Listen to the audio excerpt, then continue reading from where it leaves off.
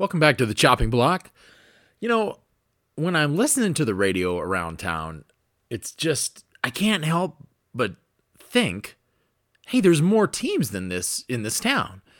And hey, I love the Broncos just like anybody else, but their season's over. Meanwhile, the Avalanche, the Nuggets are playing really well.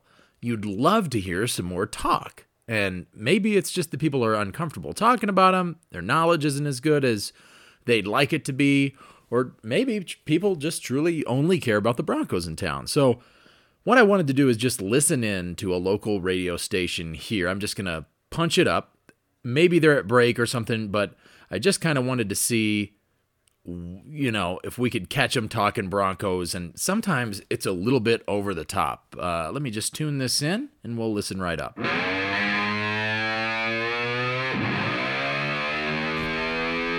Welcome back to Bronco 2150. I'm Dave Swinson, the Sports Machete. Here, talking Broncos on Bronco Talk. All Broncos double all the time. 48 hours a day, 7 days a week. That's 24 hours a day on our radio broadcast, which you're listening to right now with your ears. And also our internet stream, Bronco Talk, TALQUE.com.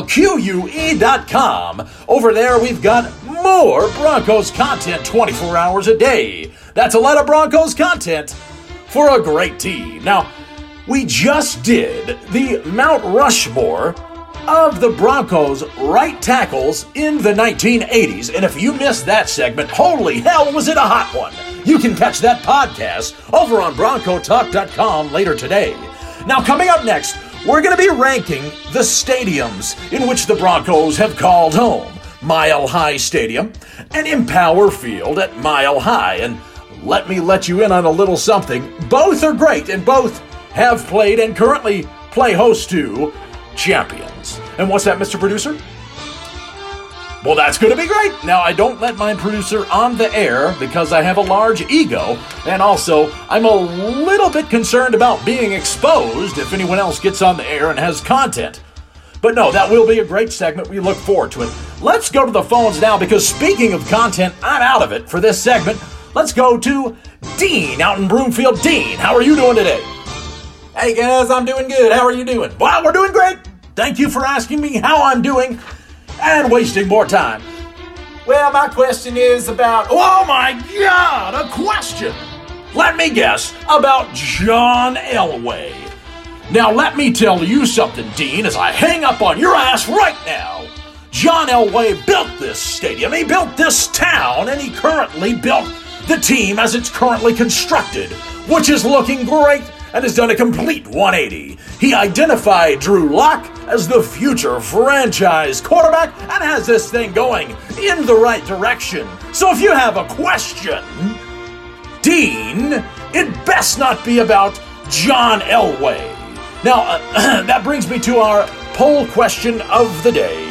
Our poll question of the day is, how many games will the Denver Broncos win in 2020-2021? Will they win 16, 15, or 14 games? Those are your three options. You can vote over on BroncoTalk.com. Now back to Dean. I am so tired of the haters. The Broncos, John Elway, the city, and the Bolin family deserve better than fans like Dean. And that's why Dave Swinson, the Sports Machete, just metaphorically chopped Dean's head off and told him to come correct when he's talking about the Broncos. More after this. Talk Stadiums. Okay, man, wow, we caught him right at the beginning of a segment. But you see what I'm talking about? It's just a little over the top. I mean, double the all the time. Not even all the time. Crazy. Anyhow, tune into the Chopping Block. Our first episode's coming up soon. Hear more bits like this, more coverage of your local teams. All of them.